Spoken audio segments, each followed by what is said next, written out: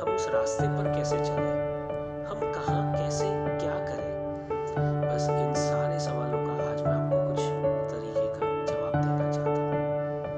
हम हमेशा यही सोचते हैं कि हम कौन सा रास्ता पकड़े, रास्ता हमेशा ऐसा पकड़े जिससे हमें खुशी मिले, उस रास्ते पर चलना मजा आए, उस रास्ते पर चलने से हम कुछ अच्छा कर सके, उस रास्ते से हम अपनी मंजिल तक पहुंच सके।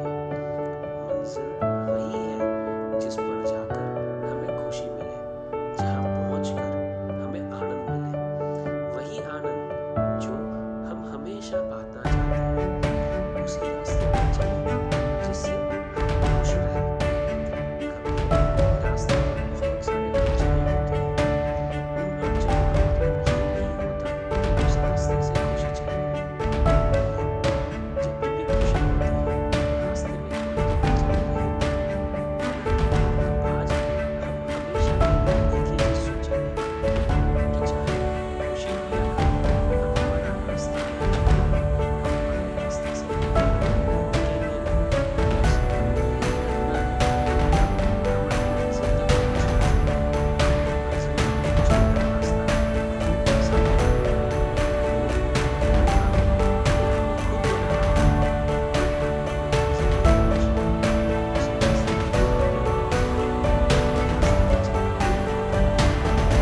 रास्ता हमेशा एक रहता है जिसका हम देख सकते हैं कि मंजिल कहाँ है, मगर हमेशा एक ये भी रहता है कि हम जो मंजिल तक है उसी रास्ते पर डटे रहें, वरना मंजिल आते आते भी बिखर जाएगी। रास्ते पर हम वही चलेंगे जहां हमें जाना है। हम कभी ये नहीं सोचते कि वो बंदा कहाँ जा रहा है या वो बंदा कहाँ से आ रहा है। हमें हमेशा यही सोचना है कि हम कहाँ जाना चाहते हैं, हमारे लिए सक्सेस क्या है, हमारे लिए आराम क्या है, हमारे लिए हमारी मंजिल कौन सी है।